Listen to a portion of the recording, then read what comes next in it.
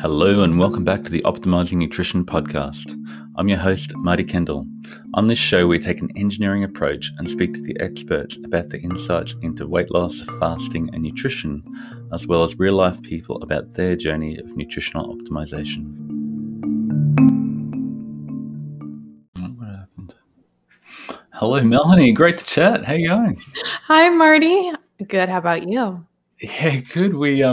You interviewed me recently and completely blew my brain and went down a whole lot of rabbit holes that were completely fascinating. And I really enjoyed listening to all your podcasts and how you just get your head around it and ask really, really probing questions that shows you really get this stuff. And I suppose, like, you look at your bio and your background, and we're just talking. You're an actress who got into biohacking and podcasting, and it's just incredible what you've done. How did you go from being an actress, and you said your first passion is still TV and acting, to having a biohacking podcast? What was your motivation to dig that deep into all this stuff?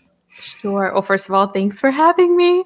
And I don't think you know this, but we're actually airing your episode very soon. Oh, wow. That was so much fun. I know. Fun. Like I said, nobody else has quite gone to that level of detail and went, wow, you've really thought this through and understand what I'm on about, which is such a big thrill for someone to read something, let alone understand it and really reinterpret it, which is what you do really well. Thank you. And I could echo like everything you just said about me. I echo back to you. So this is a good moment. Okay, we'll stop. Just like, oh gosh, stop it. The question was, how did you get here? Right. It all started when? Yes. So we were just talking about this before, but acting and entertainment and film, really, that's really my passion. Like, I went to USC for film school and theater, and I love movies and Disney and magic and creating whole worlds. But then I sort of fell into the rabbit hole of health and nutrition because I found things that worked so well, like intermittent fasting and the paleo diet. And honestly, I just got people would ask me questions about, because I was doing fasting 10 years ago when it wasn't popular like it is right now. So I would get questions about it all the time. And I was like, I just need to write everything down into a book so that I can just be like, here are all the answers. Be done with this and get back to acting. Yeah. So I self-published a book, and then that led to my new book. And then I had some health challenges, and that led me into just reading and researching even more everything I could with health and fitness. And it all just evolved into an obsession because I was trying different things to hopefully make me feel better. Mm-hmm. And then not only did things help, but then also I realized there were really amazing things to integrate into my life in general. Mm-hmm. Biohacking things. Yeah. Biohacking, we'll talk about that.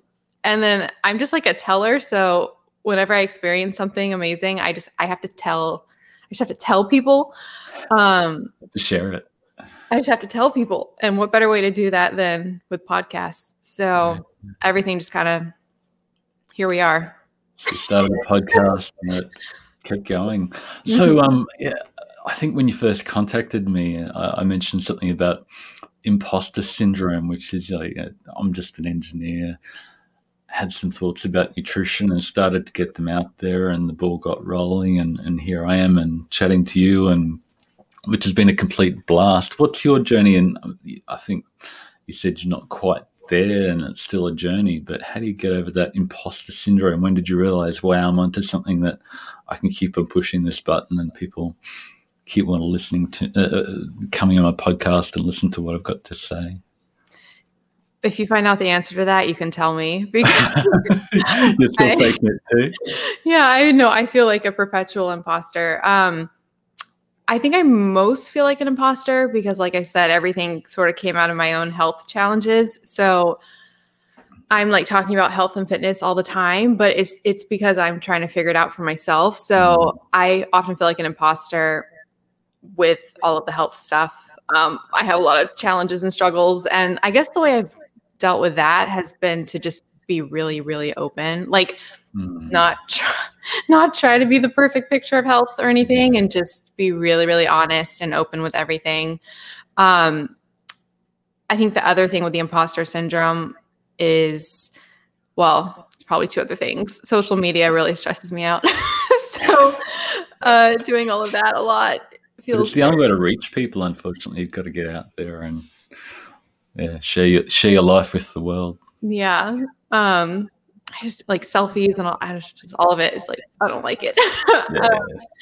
And then I think the biggest thing is talking to a lot of the guests that I talk to are all really, really incredible, amazing, established authorities in their field. So I always feel I feel like I have to prove myself really quick in the conversation, like, because I want them to take me seriously, which thankfully, like, everybody I brought on has been amazing and incredible. So I haven't experienced backlash or anything like that, but I just personally feel a need to like make it known that I can communicate with them. And you nearly overcompensate by delving so deep into the topic that you got such probing questions, and you've got a really deep knowledge of the topic. And that's a real compliment to a guest. Go, wow, you've really understood it and delved into it. So that's really cool. So in terms of nutrition, that's sort of my thing. You've obviously experimented with a ton of different extremes and hacks, and you've gone from low carb keto to plant-based and Robbie and Cyrus. And what have you tried, what worked, and I suppose where did you end up, and what have you landed on as a sustainable approach now? Sure. So I definitely feel there are like moderationists and extremists, because how about you? Are you like, can you do moderation? Like, I've become more of a moderator. I've gone through all the detail. I'm jealous. This is my interview of you, not me. But anyway, sorry. You can't stop being an interviewer. No, I've definitely gone through all the extreme, and probably got to a point where I've accepted myself and understand, like, it's hard to look at something really yummy and go, I know why I want that right now. I've done a workout, done deadlifts, and that carb plus fat food looks really attractive now, and I understand why I want that. And sometimes it's okay to have that because it's context, and eventually your brain settles down a bit more. But yeah, it's interesting.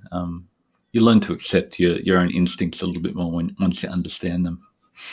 Yeah, I that's what I've accepted. I think about me is like I can't do moderation. I mean, maybe I can.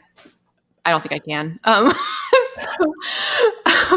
As far as like the extremes with the diets, yeah. So before I started doing healthy diet stuff, I was always doing like crazy diet stuff, like the cookie diet and like calorie counting and just intense things. But the first, after I went low carb, the first crazy diet thing I did was I basically just ate rotisserie chickens and coconut oil every single night for like 6 months. Wow. And this is way before carnivore, like any of that. Because I realized that meat creates no issues, like as far as like digestive issues or anything. So that's like the meat extreme low carb side of things I've been on. I haven't done like plant-based, the vegan or anything like that, but it's the macros that I get extreme on. So I'm either doing low carb, high fat, if high fat, but like low carb, or high carb, low fat. But the consistent thing for a decade now has been the protein content, and animal protein. So like lean animal protein, I eat an exuberant amount of it. And that's always been the consistent, like always. And then the thing I change is if I'm doing low carb, then I'm upping the fats. If I do high carb, I'm eating massive amounts of fruit. Oh, really? Okay. So it's not the starch, it's the fruit and the fructose. Oh, yeah. Starch. Yeah. Starch is not working. You've been completely fascinated with Robbie and Cyrus, Mastering Diabetes guys, and which is fascinating. I've seen that, just seeing you've got the keto guys here, and the other extreme also works with a really high carb approach, but it's that middle zone that everybody, lives in most of the time, and they crash out on that because it's just the most hyper palatable foods. It's easy to maintain a deficit on one extreme or the other, but it's that middle zone with the low protein. You've managed to jump either end. So do you intentionally switch from one to the other, or you just sort of listen to your body? Or yeah, so I don't intentionally switch, like plan it out. But and this is just for me. Oh, and I have to preface everything. Like, I'm not even remotely a doctor, and I do crazy things. So don't do what I do, even though people do what I people always want to do exactly what I do. I'm like, don't. No. But yeah, so because I do intermittent fasting and I just eat one meal a day. And so it's sort of a non-negotiable for me that it's either, if it's high carb, it's high carb and really high carb and fruit, but low fat. I don't add fats. I will not have like added fats there. If I'm doing high fat, then no carbs. Well, the other consistency is cucumbers. So lots of cucumbers and lots of animal protein, and then like a play around the other stuff. But I think there's a magic to the two extremes. Like, and I think it's why both work. One of the reasons that both, like, on the one hand, like vegan and plant-based, and then low carb, like that they both can, like carnivore on the other hand, both can work so well, is I think they both create different metabolic states. And when we have like carbs and fat at the same time, it's just not, it's like mixed signals for the fuel that we're supposed to be burning. I mean, because you talk about all in your book about, the different fuels and the hierarchy. And so I think it's an incredible hack. And when people ask me about like stalling, I often tell them if they're on like one of the extremes to switch to the other, see what happens. For sure. Usually it's people on low carb, and then I tell them to try high carb, low fat. Yeah, we were just having a chat in our Data Driven Fasting Live about potentially once people have stalled out on the low carb keto, blood sugar is really low, try some starch or potato or rice and see if you can reboot your metabolism at that point, because your body eventually gets used to that. And nature never did that to us. We never had the same foods all year round. We sort of cycled from low carb, autumn with fat and carbs, and then winter with sort of a keto low carb, and then spring, which is protein spring modified fast, and then around to summer, which is high carb, and back to autumn. But we never really got stuck in one, but now we're just stuck in autumn all the time, most of the time. So you've managed to jump between summer and winter. And do you do that from a daily point of view, or one day? That's so cool. And you plan that intentionally of what you're going to do the next day? No. So okay, this is interesting. So I've found that if I go on the low carb, high fat train, which I actually usually just make the fat MCT oil. I'm all about what allows me to eat literally as like much as I want as humanly possible, and most likely not going to gain weight from it. And so the two, so like on the high carb or the low fat, the two different sides. So the low carb, high fat side, MCT oil I don't know if it can be stored as fat. I asked Dave Asprey that when I interviewed him. And you were talking to me about, has it got a higher thermic effect than normal fat? It potentially does. I don't know. I don't think there's been enough looking into that, but so like, because it goes straight to the liver and gets used as energy. It doesn't go through the lymph system. It doesn't get like packaged, I don't think, into triglycerides. Like, I think it's literally just like fuel. So when I do the low carb side of things, I use that. When I do the high carb, and I actually just interviewed Dr. Robert Lustig yesterday, which was really exciting.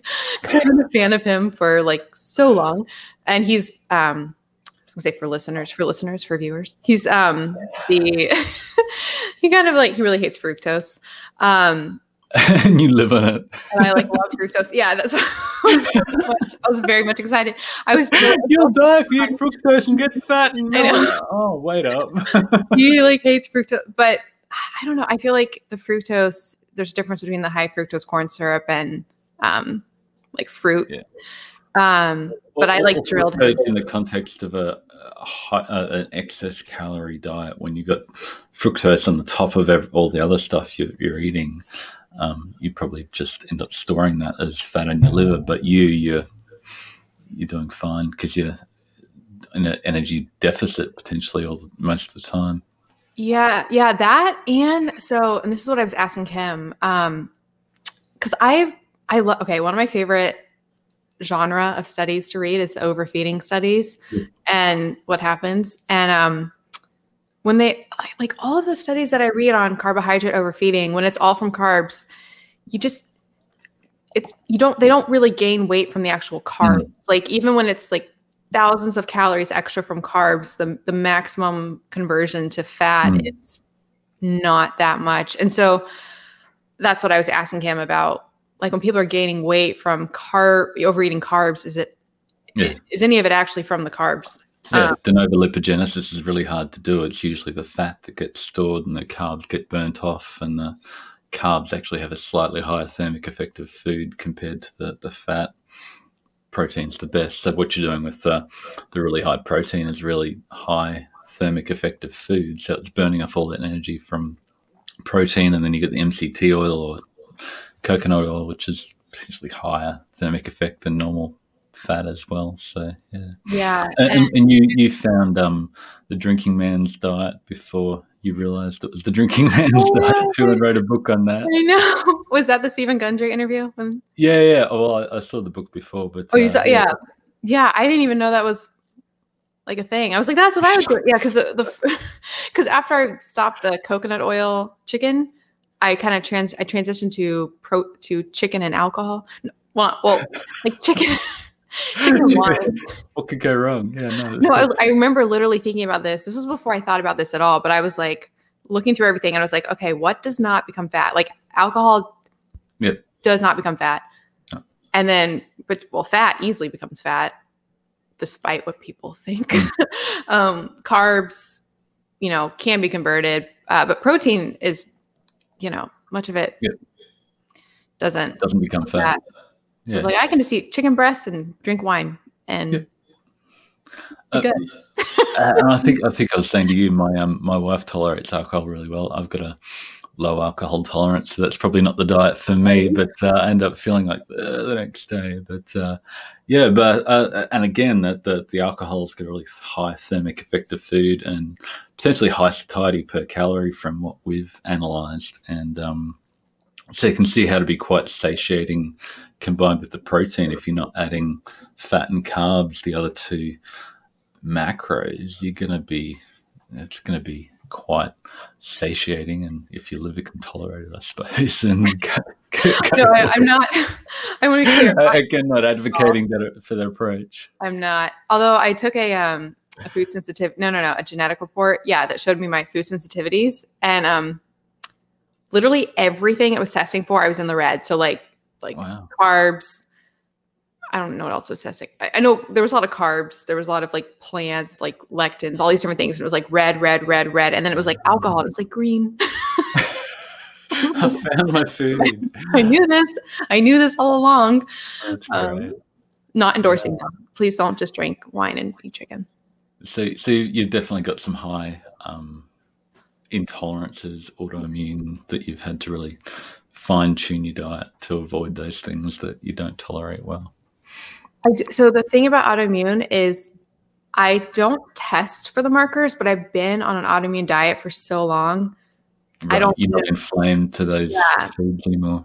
So I feel like I would be an autoimmune intense if I was not doing what I'm doing. But it works. I love what I eat. Yeah, so.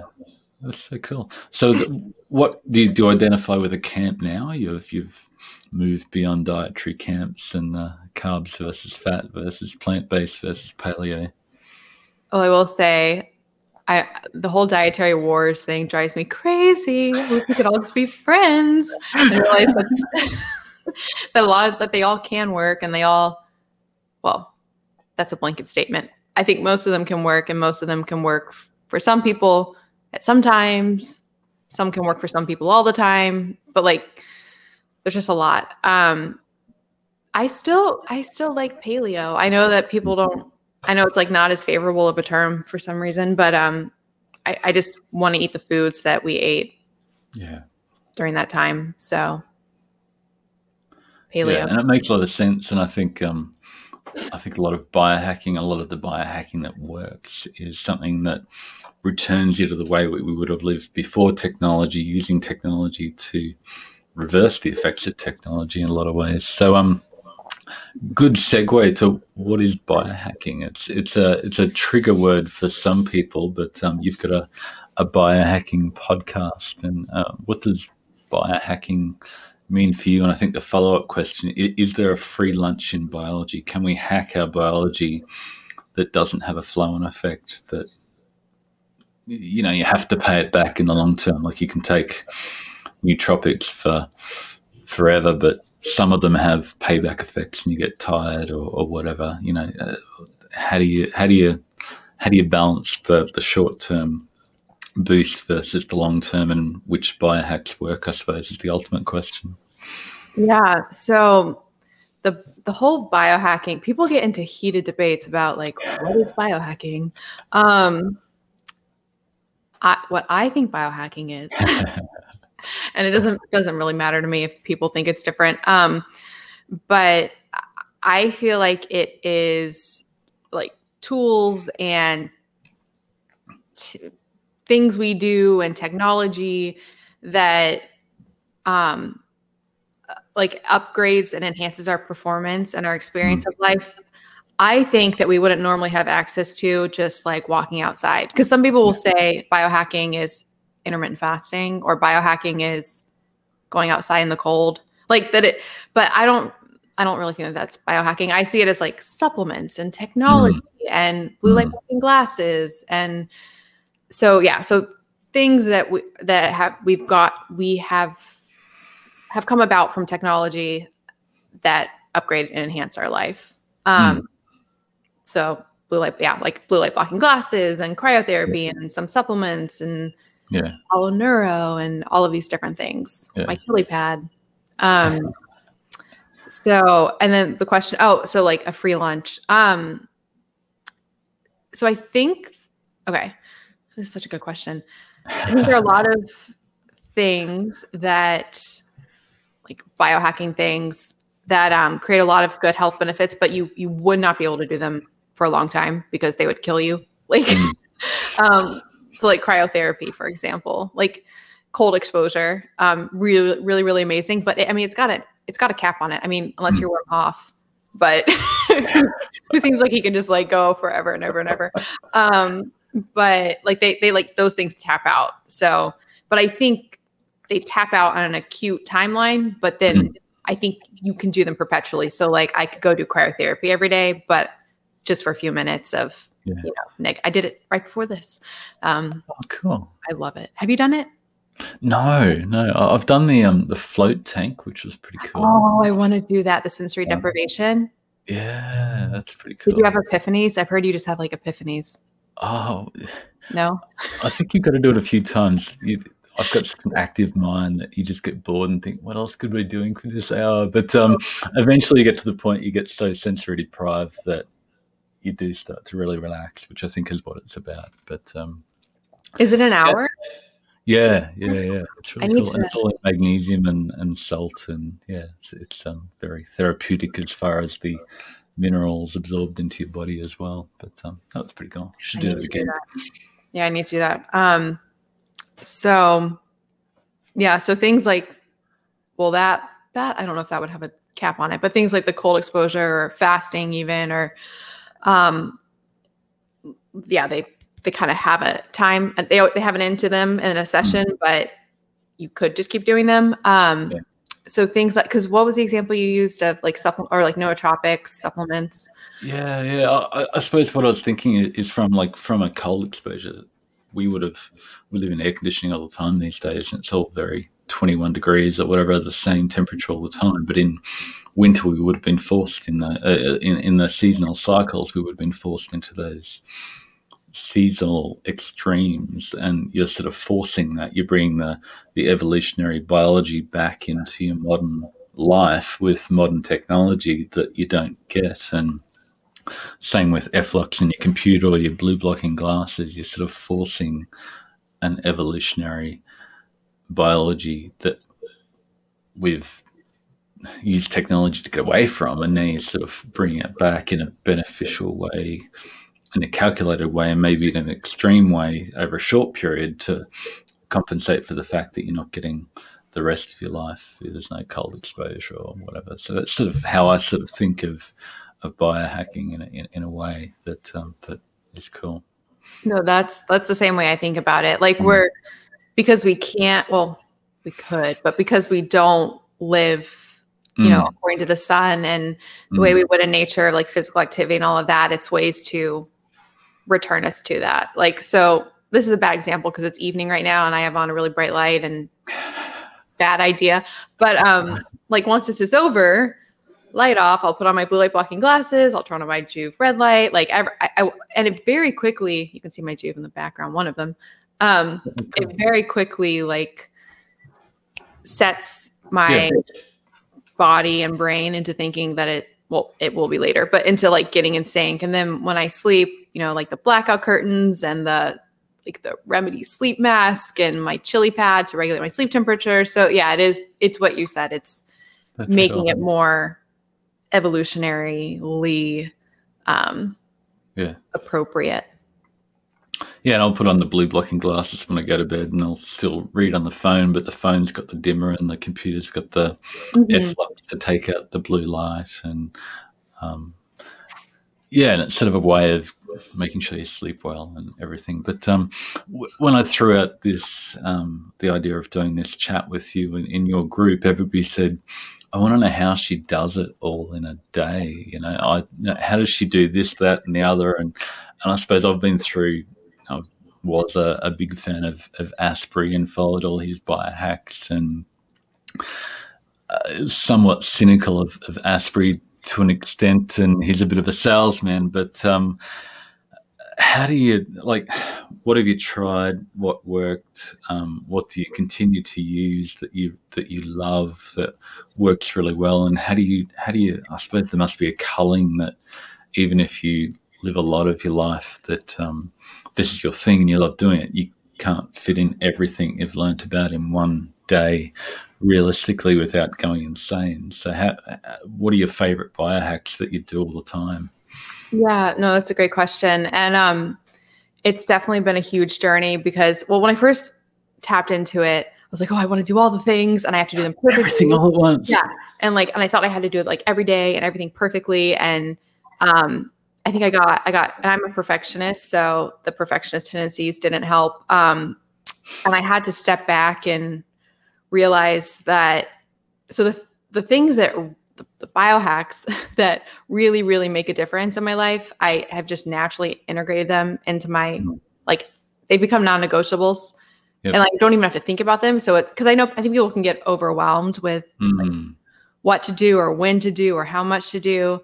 So there are some things that I just do every day, every night, and I don't even have to think about it. It's just become a part of my life so much. So, excuse me, that would be like the blue light blocking glasses at night, for sure.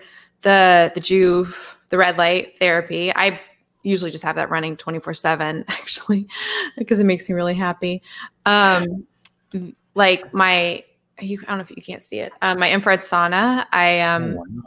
I do that most nights when I have time, and that's something that I can do work in. So I can read and research while I'm in it, and that just makes. And the sauna sort of gives you an extreme temperature on the positive end, heats you up and makes you, I suppose, boost metabolism. Right. Similar to being cold.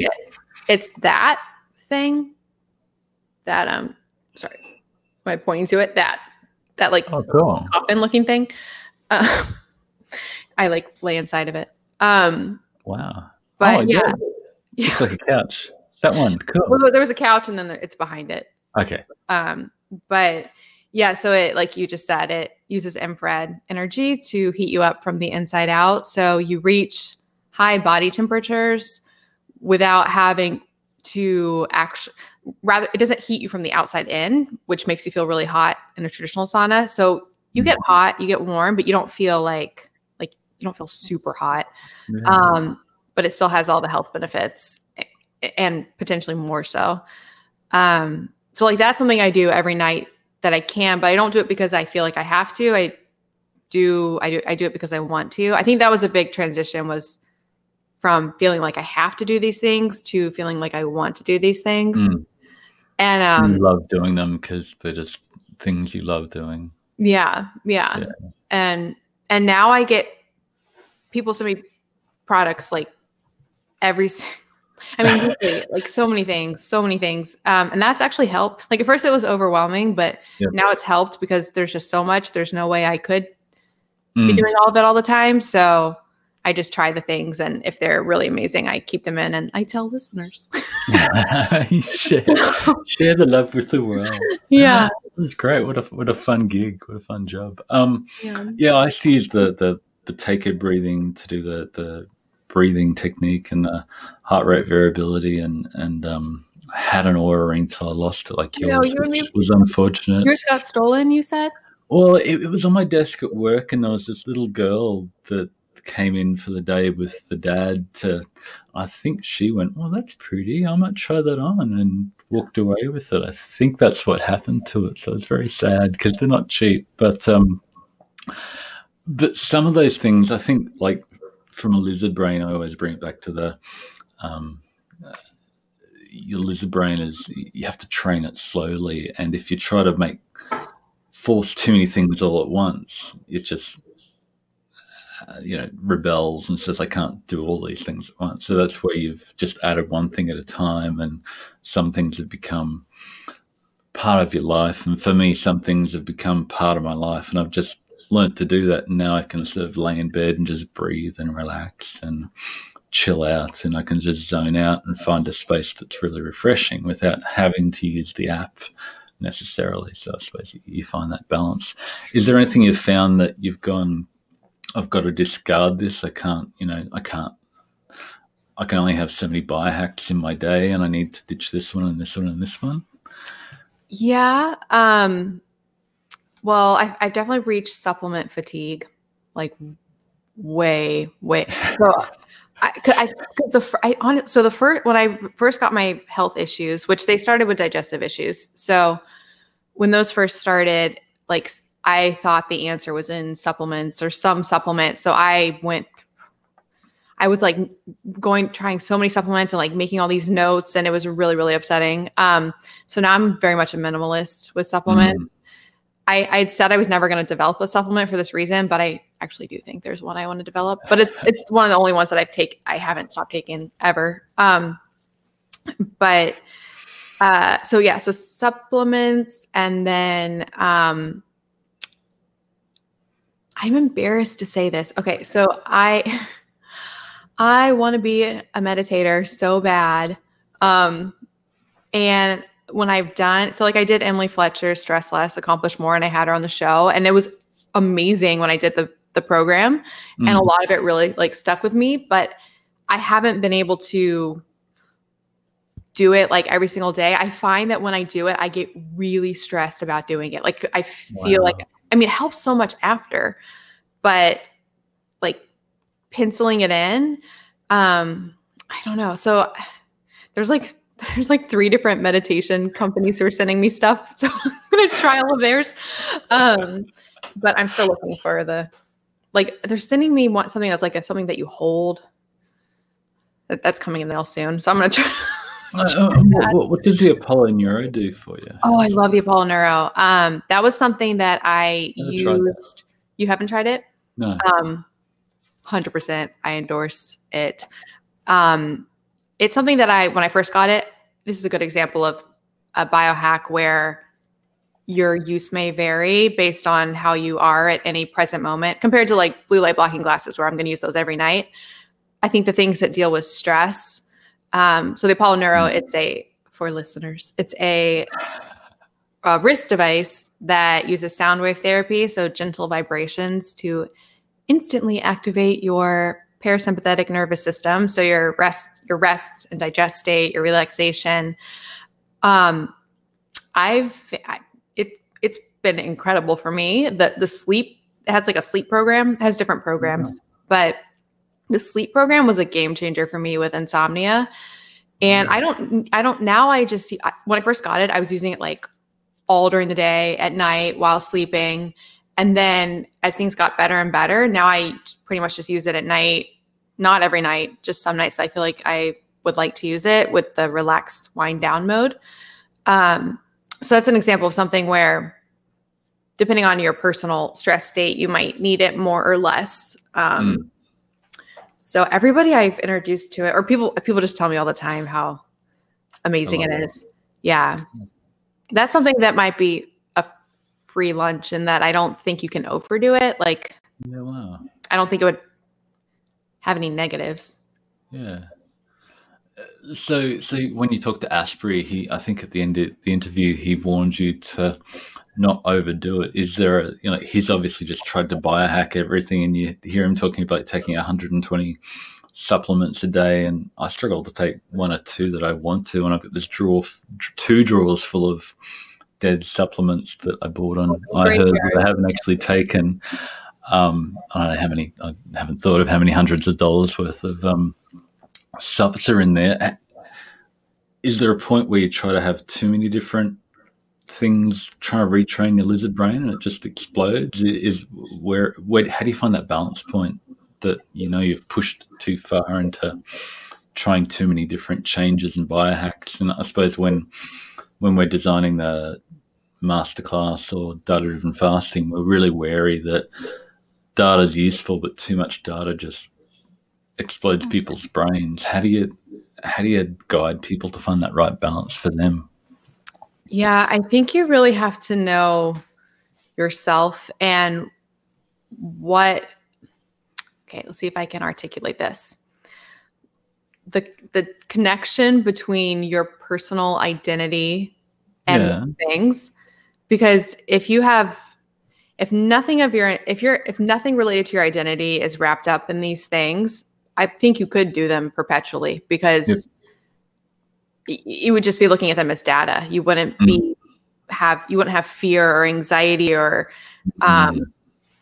like false hopes or crushed. Like if there's no identity attached to it, I think it's completely fine. I think the problem comes in when it becomes part of your identity. So then it becomes related to anxiety or fear or things like that. So I think you have to know yourself. And I think for me, I've just had to, I don't think I can ever do too many things that are working on that identity piece. So anything that's like helping me deal with stress or helping me reframe or mindset. So like meditation, Apollo Neuro, maybe something like CBD, like things that are like working on that part of me. I don't think I would have to worry about overdoing, because they would be helping combat the problem, the problem that I think it's created from overdoing things, which is stress about all of them and anxiety. So I think you just really have to know yourself, and like, is tracking these things making you feel better or making you more anxious? So like for me, so things that would be like tracking constantly, like CGMs, I went through an obsessive CGM period, but then I just had to stop because I was like, this is like too stressful. I have like one left that I might do again sometime. But like a lot of people find that with CGMs, it does their head in and they just go, I can't deal with all this data. But if you can just approach it as data information, that helps.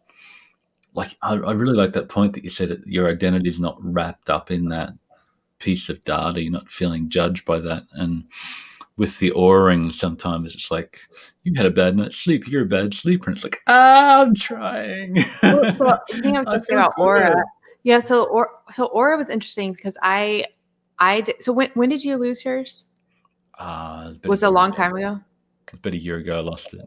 Okay, I do wonder, because I know they've, I I know they've like evolved how it like talks to you. Like when you had it, did it ever make you feel like you like did the messaging that it gave you make you feel like you had failed or I just saw other people on Facebook that had better sleep scores than me. And I felt inadequate because that was one thing according to that, I couldn't master. But, I generally feel like I get enough sleep to feel refreshed and perform. So everybody could be a better sleeper, but, But I found it really helpful that it motivated me to get out and go for a walk at lunch and get more steps and be more active. And that was really cool. But, yeah. Yeah. Well, because I didn't get one for the longest time because I was like, this is going to make me neurotic. Like, this is going to like, no. I don't want it to like tell me that I slept bad. But I found it to be like, well, I'm really sad that I, just lost my second one. But I've actually found it to be really, I was surprised. I found it to be really encouraging. Like it has not contributed to my neuroticism. Yep. So I think probably because it understands that I'm a night owl and it doesn't try to change me about that. Yeah. Like it suggests that I go to bed at 1:30 a.m. I'm like, I love you. But I asked Harpreet, the CEO, I asked him this about the sleep. Apparently I'll never be able to get like a perfect sleep score because I go to bed so late. So even though like everything can be like great with my sleep, like it's all great sleep because I went to bed late, it's not going to give me like a really good score. Perfect score. We're on the other end where it's probably because I go to bed early and wake up quite early and get all my stuff done early in the morning. So it's probably not going to love me as much, so we can both be aura rejects together. So what do you reckon? Like I heard someone say that Google has now bought Fitbit so they can track your heart rate and, Google can potentially now give you search recommendations based on your stress levels and whether it thinks you may be pregnant. And, the amount of data out there potentially that these big data companies have got is just mind-blowing and really powerful if we can work out how to use it for good. What are you most excited about on the horizon that we can potentially leverage technology to actually give health in the future? Yeah, I'm really excited. Okay, well, I have a lot of thoughts. I'm sure you do. You probably have a better insight than most people. The first is that I think the biggest thing I'm excited about, because I work with a company called Insight Tracker, for example, and they do a lot of like personalized blood tests and analysis of your health status and trends and things like that. And I think the most potential there is for incredible change isn't so much I won't say isn't so much. I think one of the biggest things I'm excited about is the more and more tracking they do and information that we learn and when it becomes more clear that certain dietary lifestyles correlate to disease, that maybe there can be a change in like the insurance system and the medical system where, potentially moving away from just the prescription system that we're at right now, treating,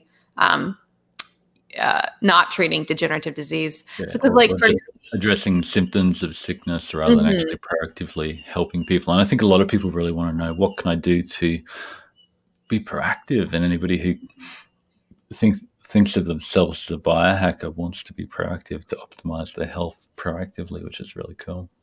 Yeah. And like for example, yesterday when I was interviewing Dr. Robert Lustig, we talked about like the roles of insurance companies and profits and health. And what's really interesting is there's no lab code for like metabolic syndrome, for example. So things like that are chronic, there's no way it's not incentivized to treat or to, have it be part of the healthcare system, honestly.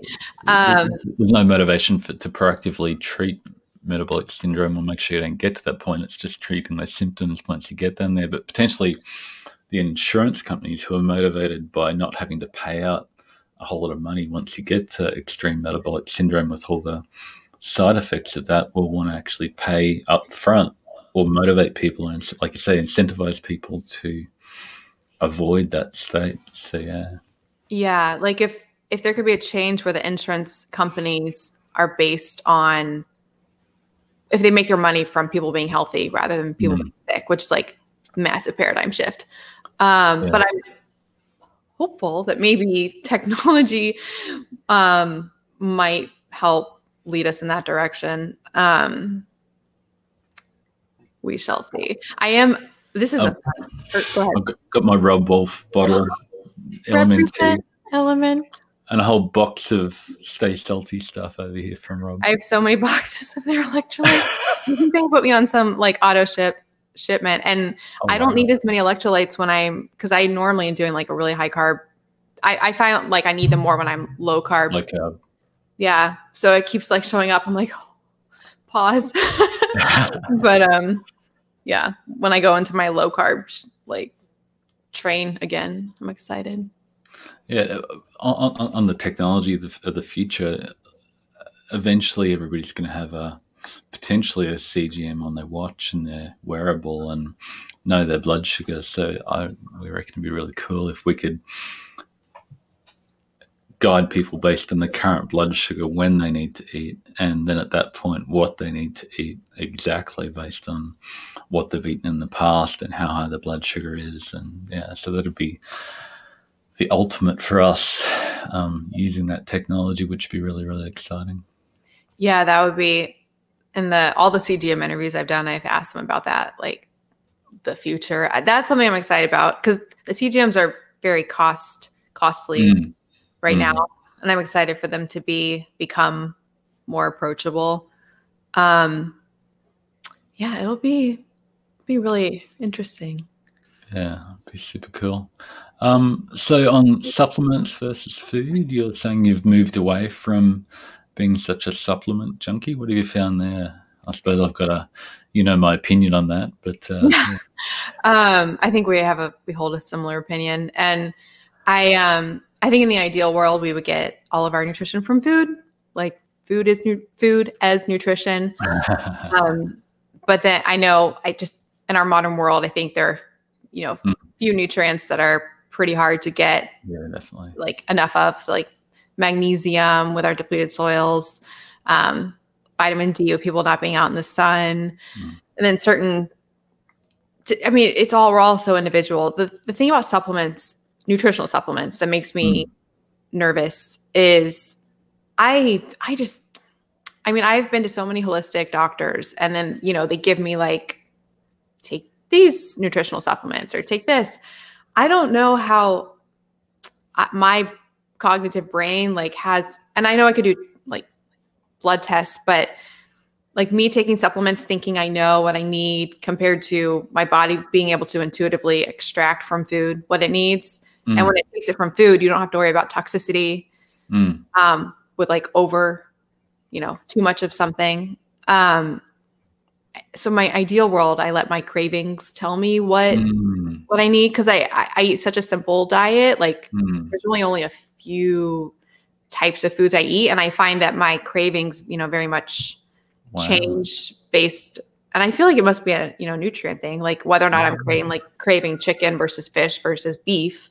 Wow, probably has something to do with the nutrients and what that you need at that point. Yeah, it's incredible. Well, just that I think is the ultimate for us, is to use diet-driven fasting to help people to get in tune with their true hunger. And then once you eliminate all the fake food and the colors and flavors, then you get much more in tune with the nutrients that you need in foods. Like, I'm craving this or I'm craving that. And you actually chase the nutrients that you need in food that are in the form and with the other nutrients that, complementary nutrients, synergistic nutrients. None of them come by themselves. They all come packed together in the package that you need in the form found in nature and the right ratios. And your body goes, I know what to do with that, rather than bulk supplements that, may or may not be absorbed in the same way. And I just don't think we understand much about how supplements are actually used in our body. And maybe if you've got a severe nutrient deficiency, then you need to supplement that nutrient because you're obviously really not getting it from food. But yeah. Yes. So like the supplements I do take are all digestive support. So Yeah. Well, if people are curious about what I do take, it's digestive support. So digestive enzymes and HCl, those help me so much. Serapeptase, which it's a proteolytic enzyme from the Japanese silkworm. Are you familiar with it? I want to make a supplement. I want to make serapeptase because I've been taking it for you really benefit from it. Mm-hmm. Yeah. So you take in the fasted state. So it's not a nutrient. Take in the fasted state and it goes in your bloodstream and helps break down residual proteins. I love it. Yeah, a lot of people find benefit from the betaine HCl, the supplemental acid in the stomach to help you actually use the protein, especially if they start to up their protein and they're not dealing well with that. A little bit of extra acid support was really helpful. Yeah, I've been taking a lot of HCl for a long time, especially with the exuberant amount of meat that I eat. So how much protein do you know how many grams per kilo lean body mass you're actually eating? So I go through different periods, but so when I was at the high end, I was eating probably about 2.5 or 3 pounds of raw chicken, like at a time. Raw chicken, wow. Oh no, sorry, like no. Okay, you cooked after. Yeah, okay, right. Okay. Right now I eat.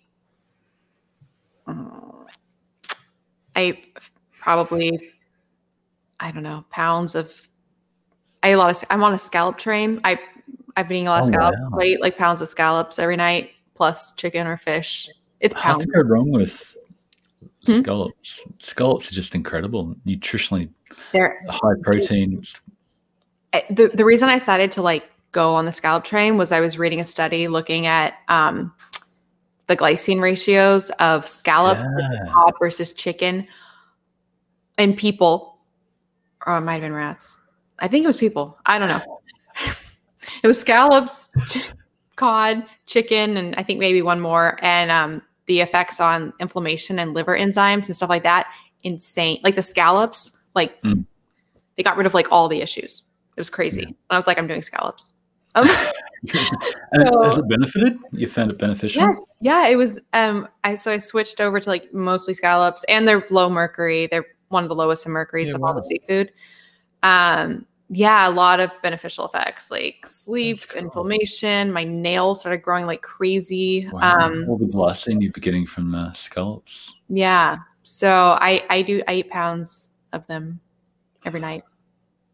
Have you you've obviously looked into the protein leverage hypothesis and Ted Naiman and all that. I just got an email back this morning from David Raubenheimer and Steve Simpson, who wrote the protein energy leverage obesity paper about coming on for a chat, which I'm completely thrilled about. So I'm going to get Ted on with the original protein energy ratio guys, and that's going to be a whole lot of fun. But they did this mega mouse study, and I know you've interviewed David Sinclair, and he obsessed with him. He wrote a paper with them on this mega mouse study about the downsides of too much protein. Have you ever looked into that in terms of longevity? And that's something I just can't get my head around because everything in human biology says don't be over fat. If you're over fat, cancer, heart disease, diabetes, everything that's killing us in Western society is related to being over fat, energy toxicity. But then this mega mouse study came out and said, it's the carb to protein ratio that is the thing you need to watch, and more carbs and less protein. You'll be fat, but you'll live longer. But I don't see that in the human research, and that's the one thing that in their research, and Sinclair's on the same plant-based train as well, and I can't get my head around that. So I'm eager to talk to them with Ted in my back pocket to see if we can get to the bottom of this. But I think that's one. Like, what messaging do you take to the public when you say protein to energy ratio is the bomb, but don't eat too much protein and eat more carbs, you'll get fat, but you'll live longer because you've got this mouse study? Have you probably looked into this more than me? Can you get your head around that? I am haunted by this question. So really, yeah, there are a few things I'm haunted by. I'm haunted by the fructose debate. I'm haunted by the protein, everything that you just said. So, and I have thoughts. So one of my really, really good friends who I had on the show, James Clement, he wrote a book called The Switch.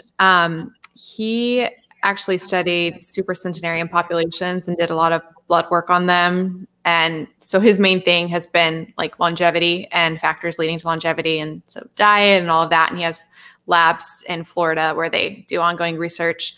I talk to him all the time. And he is, and I also really recommend that book, The Switch. It's amazing. Cool. And what was I going to say? So he's very much on the lower protein train. And I really respect him because it's hard to find people that I feel like aren't cherry picking at all when I talk to them. So this is something I talk to him about a lot because he knows I'm like, crazy amount of protein. Okay. There's so much here. I think a low protein diet, and this is what he talks about in the book, and a lot of people talk about, and David Sinclair and lots of people, is protein obviously turns on mTOR, our master metabolic, anabolic growth pathway. Protein's turning that on. So it's the opposite. It's making us grow, arguably making us age. The opposite. So a low protein diet is going to be low in mTOR, and have a lot of anti-aging benefits and longevity benefits from that. I think a low protein diet in the context of whole foods, so not the issues of, because you're talking about like how, obesity and getting fat, energy toxicity is the main issue here. I think if you were able to have low protein and a sustainable diet where you do have enough protein to support muscle mass, because that's the other thing, and that's something Rob Wolf talks about all the time. It's like the massive issues with sarcopenia, or sarcopenia is the like the big issues with not having, with muscle wasting and all of that. And we know that when people, I feel like I'm going all over the place, as far as the protein content and health, so in humans, it seems that the lower protein longevity correlation is only in young people. Once you are older, I don't know if it's like 60s, 70s or whatever it is, then everything goes out the window. Like higher protein is more supportive of not mortality, of not dying. Not dying, not falling over and breaking a hip and being a whole lot of problems from there. My sort of thinking goes along the lines of, if you're over fat, you're having too many carbs and protein, so you need to dial that back, which increases your protein percentage. So if your waist to height ratio is over 0.5, you need to lose some fat. Dial back your carbs and protein, maybe a bit carbs and fat, maybe dial up the protein until you get to a point where you've got a healthy, non-diabetic body composition, and then at that point you bring back in the carbs and fat energy to support growth, activity, and whatever you need. And like Ted Naiman's got this amazing extreme diagram, and everybody wants to jump from one extreme to the other, but optimal is always sort of in the middle there somewhere. And in terms of insulin and mTOR and all those sort of things, but IGF-1, if you're at one extreme or the other, you're in trouble. You have to sort of find that more optimal position in the middle that is not sarcopenic and not morbidly obese. So yeah, I think that nuance is really hard to find in this discussion, and between the plant-based extremes and the, bodybuilder bro injecting testosterone and anabolics, and it's just really hard to find that balance point with a clear messaging in the middle. Well, yeah, and to that point, I think there's something. Well, I think when people are doing fasting and combining it with high protein, then you're getting the fasted state, so the lower IGF-1, the mTOR off. So I think that's like the best of both worlds for a lot of people. Yeah, and I think if people are doing low protein, like I said, like whole foods, it often necessarily automatically creates a calorie deficit. So then they might actually be able to be not fasting, but eating, more regularly, but low protein and low calories. So maybe they're getting all of the anti-aging benefits from that without like fasting or, But I think when it comes to weight loss, it's really, really hard to argue like high protein. It's like the thing, like the PE thing. It's just really hard. I mean, that just works so well. And the satiety and the nutrients and just I'm a huge fan of like really upping the protein, and then the two, like we talked about at the beginning, the two extremes of macros, at least in the beginning. Yeah, and micronutrition, nutrient density always go hand in hand with protein. If you're chasing micronutrients, you're getting protein and vice versa. So it's amazing. I suppose to round off on fasting, have you dug into early time restricted feeding? Do you do that? It seems to be a lot of theoretical benefit of having a higher protein, more of your calories earlier in the day, but that's hard to do in reality, in real life, and with a family and work most of the time for most people. Have you dug into any of that research? What have you found?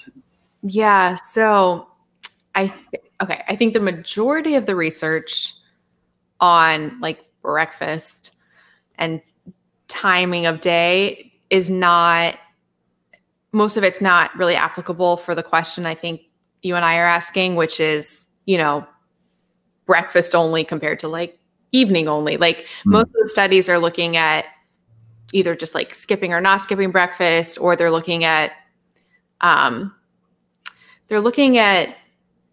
like the effects of dinner, but in the context of other meals. Like there aren't many like well-controlled studies on it. That said, at one point I found one study, and I think I talked about this for like hours on the intermittent fasting podcast, but I thought it was like really well set up, and it pretty much did look at what I would want to be looking at. And it did seem to find that when everything is ridiculously controlled, that yes, early eating is better. And practicality, and this is what you just touched on, I think what is best is what works for you. And I think a lot of people just in their life, they just, like for me, I love eating late. I sleep better. I don't want to eat during the day. The timing's better. Like I'm just really, really happy eating late. And I think that, so I wish in spirit, I was like an early eater, because maybe it would be like a tiny bit better. But, I think in reality, it's like practically what you can do. Yeah. And, I think the biggest problem, I think, with the studies they do on all of this is they say that that our insulin sensitivity is reduced at night, like if you eat in the evening. But that's usually acting like you've been eating all day. So I think that's probably usually the reason that the insulin sensitivity is off, because you've been eating all day.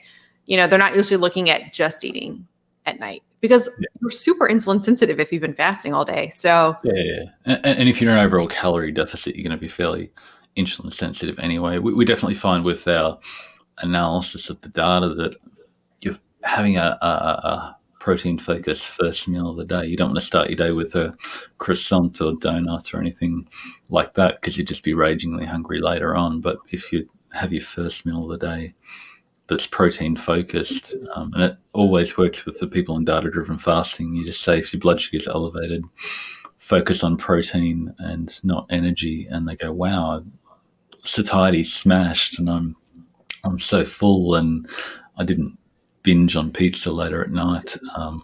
So that tends to work, but I don't think you need to have your first meal 5 a.m. or anything ridiculous. It's just, if you can eat during daytime, but if you're a night owl, then that's going to be hard. But that sort of wraps around to, you can only stack so many hacks. And if you're always feeling guilty and you're going, I hate myself because I haven't ticked all the 300 boxes and taken the 120 supplements today, then it's not adding to life. So you've got to find that balance overall, haven't you?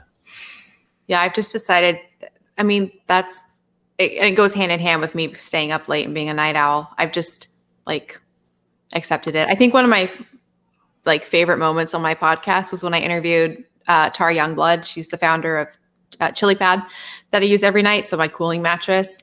And she said that her biggest thing is basically there are different chronotypes with sleep, and some people are night people, and that's what they are, and that is completely fine. I was like, yes, that's great. Because I am very much a night person.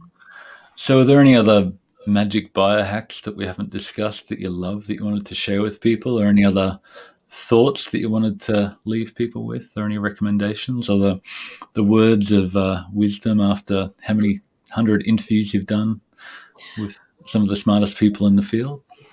Oh, I know. It's crazy. This is your life in one sentence. Go. Honestly, I will say one of the biohacks that I've recently been diving into, and I talked about with Dave Asprey, but it's the deuterium depleted water. Oh, wow. So that's a whole tangent. And very deep rabbit hole. Yeah, it's something that's not really affordable for people, but I'm actually doing 2 episodes on it in the future. So that's exciting. I did a deuterium depleted water protocol, which was very exciting. And I just got my results back. So really quick, deuterium is a heavy isotope of hydrogen, and it gunks up your mitochondria and weighs you down. And people who research it think that it's the cause of all disease because of how it affects the mitochondria. So that's just a crazy random thing. I think that the most important thing for me, it really always comes back to mindset. And that's why the last question I ask every guest on my show is what is something that they're grateful for? Because I just think that is so important. Your gratitude and kindness and, I don't know, just being a nice human being. I'll take all of that over biohacking any day. So that's and the engagement you get with people and seeing people thrive, and it's just so rewarding, and you feel like you're benefiting and adding to the world and giving something to people, which is so satisfying and something to be thankful for. Yeah, I'm almost there. I don't know if I'm almost there. I had my health challenges were they got really, really bad at points, anemia, in the hospital and stuff like that. And I'm almost to the point where I can say I'm completely 100% grateful for all of it, because it's made me go on I wouldn't have the show or any of this if I hadn't had what I perceived as dire health crises, whatever the plural is. So I'm getting there. Someday I feel like I'm going to be completely grateful for all of it. And I'm really excited for that moment. Yeah. Oh, that's great. And it's definitely sent you down a rabbit hole. It's educated a lot of people, and you've learned a lot and shared a lot, and you learn so much by sharing it and digging deeper and talking to all the gurus. So it's really exciting. Cool. Hey, thank you so much for doing this. It's been so much fun, such an honor. Thanks for your friendship and support, and listening to you and Jin rave about the book. And it's this is so embarrassing. This is so lovely that you get it and share it and spread the word. So thank you for that too. No, I have to say, thank you. Your book is amazing. And for people who are not, I talk about Marnie's book on the Intermittent Fasting Podcast all the time because it's amazing. I just want to thank you for smashing all of these misconceptions that we have in the whole diet world. I really when I read your work, I don't want to say it's what I think, because I don't know anything, and like I reserve the right to change my mind about anything, but the way you think and the things that you've discovered is the way I think and the things that I have discovered as well. And I just really, really thank you for everything that you're doing. Wow. Big compliment. Yeah, it's such a massive thrill to have people you respect appreciate your work and understand it. So thank you so much. Thank you so much for your time, Melanie. It's been a complete rage and everything I hoped it to be. And yeah. Thank you for having me. Well, I'm sure we'll be talking a lot more. That'll be great. Thanks, mate. See ya. Bye.